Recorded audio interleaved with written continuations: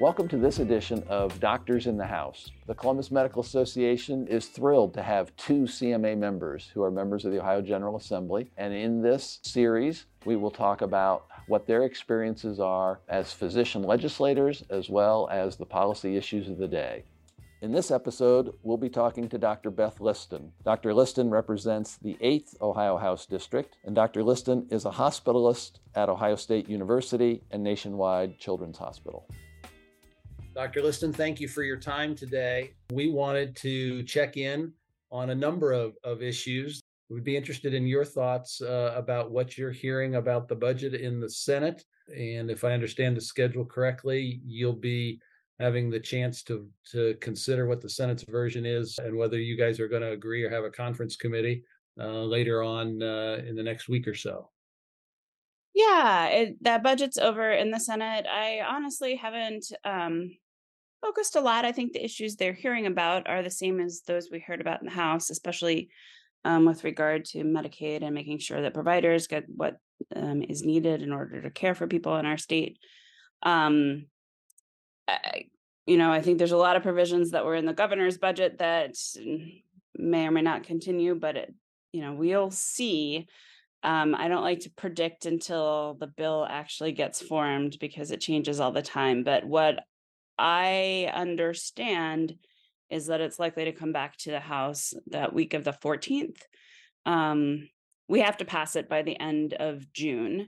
And what pass it typically means is it would come out of the Senate and back to the House, and the House would get to say whether we agreed or not with the changes. And typically the House does not agree, which then opens sort of a negotiation in what's called conference committee between the House and the Senate. And once the negotiators on that conference committee have come to an agreement, that's when it'll go back to the chambers. So I think that's the June 14th, the House will get to say, no, we disagree. Let's create a conference committee, and then we have to have that compromise bill by the end of June. So we're actually scheduled to be in session like every day in June, every day in that last week of June, because it's never quite clear when that's going to happen. And if the Senate continues on, I think the budget is somewhere in the neighborhood of 5,000 pages long, so you'll have plenty of things to negotiate about. So good luck with that process. The legislature has been spending a lot of time recently working on issues related to how the process for how the Ohio Constitution might be changed, and has actually taken action now to put forth a special election for this August. And I wondered if you would want to talk a little bit about those issues and your feelings about that whole process. Yeah, so we have a special election in August 8th. So everyone keep that on their calendar. And it is about how citizens and people in the state are able to impact the Constitution. Right now, there's a pretty tough process by which people can come together and change the law if they don't feel like they're being represented. And I think that Ohio has had some gerrymandering, which has made it so that people really have wanted to use their voice in coming together and changing the Constitution. And right now, they have to, gather hundreds of thousands of signatures and in order to put something on the ballot and then put it to the people for a vote. And the majority decides what happens to that constitutional amendment. What has been put forth and passed with only Republican votes is that citizens would no longer be able to do that with a majority vote, that it would require 60% of people to agree on an issue before any changes were made. So if 40% of people have a strong feeling, their voice would override that 60% should this bill pass August 8th. It also makes it much harder in a lot of other technical ways to even get something on the ballot. So I feel pretty strongly that everyone should vote no on August 8th because you're voting away your rights as a citizen in Ohio to change the law and to make sure that the majority of people are represented. So that's coming up August 8th. It was done because the people that put this up as an as an amendment to the Constitution and put it forth. Did it somewhat because we expect low turnout. That's a kind of an odd time to have elections. And unfortunately, that means a minority might decide this if we don't make sure everyone gets out. And it was also done because there's a group of people that know that there will be reproductive rights on the ballot as a constitutional amendment in November. And they don't want the majority of Ohioans to be able to pass that amendment. They want to make sure that it has a really high threshold to protect individual reproductive decision making. So there's a lot that went into it, but suffice to say, August 8th, there's an election. And if you vote no, you're protecting your voice and making sure that you can change the Constitution as a whole. Thanks for the chance to help people understand what's behind the August election and the details of it and its potential impact that go beyond the election itself. There'll be some opportunity for more information sharing about that as we go forward. I wondered, you serve, in addition to the budget and this election bill, there are still some other kind of quote unquote more regular work of the legislature going on. You serve on the Health Policy Committee and other health related committees. Are there any particular bills that have been getting some attention that are on your radar screen in those areas?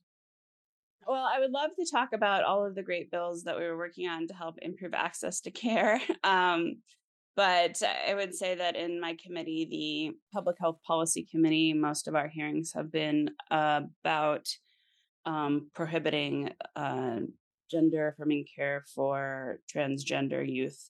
And that has been very contentious. And I would say the medical community has very strongly, as organizations, come out against bills like this, supporting the best evidence-based practices towards treating transgender youth, which include gender affirming care. And so this one, unfortunately, has been getting a lot of noise because it's been one of those scare tactic culture wars. It says, hey, people are doing these crazy things to young people. And really what it would do if it were to pass is prohibit doctors from working with patients and their parents in deciding how to apply evidence-based practice to their mental health issues, to their gender dysphoria, and to their gender identity.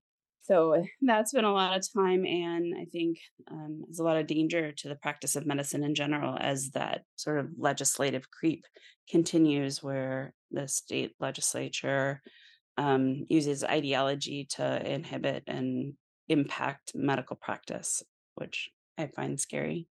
Bills like that tend to take a lot of the oxygen out of the room, so to speak, right? And doesn't leave a lot of room for other issues to get discussed. Are there any other bills, before we wrap up today, that you'd like to just to raise up that are on your radar screen, maybe outside of healthcare directly? Yeah, well, let me mention one other bill because I think it's of interest, and then I'm going to talk about I think one of the biggest ones on my mind. But there is a bill that creates a mid-level provider space, like an advanced practitioner in the counseling space. And that had a first hearing, and I think that there's a lot of strong feelings on either side of whether this is a good thing to do to add another mid-level practitioner.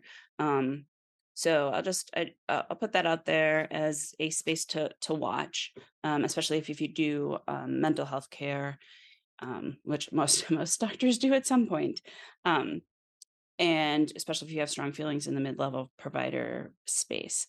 But the bill that I'm really watching and I'm concerned about as it impacts Ohio is Senate Bill 83. And there's a House version, but I think it's going to be the Senate version that moves. And that's the one that deals with higher education. You probably, if you follow State House news at all, you might have seen something about it. It restricts universities from doing anything with diversity, equity, inclusion requirements. It restricts universities from having any specific race or gender or ethnicity type group. So, if you had Asian American pre-med students that wanted to form a group, it would be restricted because it's a specific type of student, and that would be viewed as discriminatory. It requires all courses to teach both sides of controversial topics.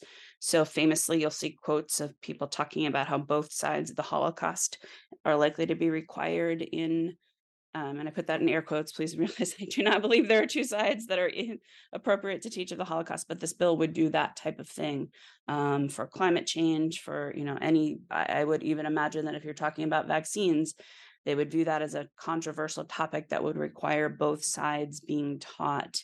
And I think it's incredibly dangerous to Ohio's higher education and our ability to maintain the excellence that we have in this state with all of the universities. And certainly that passed the Senate, and I'm really concerned about it in overall. So while I don't see that as moving quickly in the next couple of weeks, I think it's really critical for all those of us that care about education and for everybody, to keep an eye out for this bill and make sure that their voice is heard about it, because I just think it's going to be so harmful to universities and education. Yeah, thank you for bringing that one up. I've heard discussions about, you made a reference to vaccines. I've heard discussions to what it means potentially for medical education, and who gets to decide what are quote unquote both sides of an issue, and how does that get applied, and what's going to be required to be taught regardless of the underlying science. So certainly something that we hope that there's at a minimum a conscious choice about by the legislature, and not some broad brush strokes that end up with lots of unintended consequences, kind of regardless of how you feel about some of the issues. So thanks for your time today. We look forward to keeping in touch, and we appreciate your perspective on key bills that, as you see it from your position in the legislature. Thank you again. Thanks for doing this, Malcolm, and thanks everyone for listening, and I'm happy for more doctors to get involved. Doctors in the House is a podcast produced by the Columbus Medical Association. You can stay up to date on our advocacy efforts at columbusmedicalassociation.org/advocacy.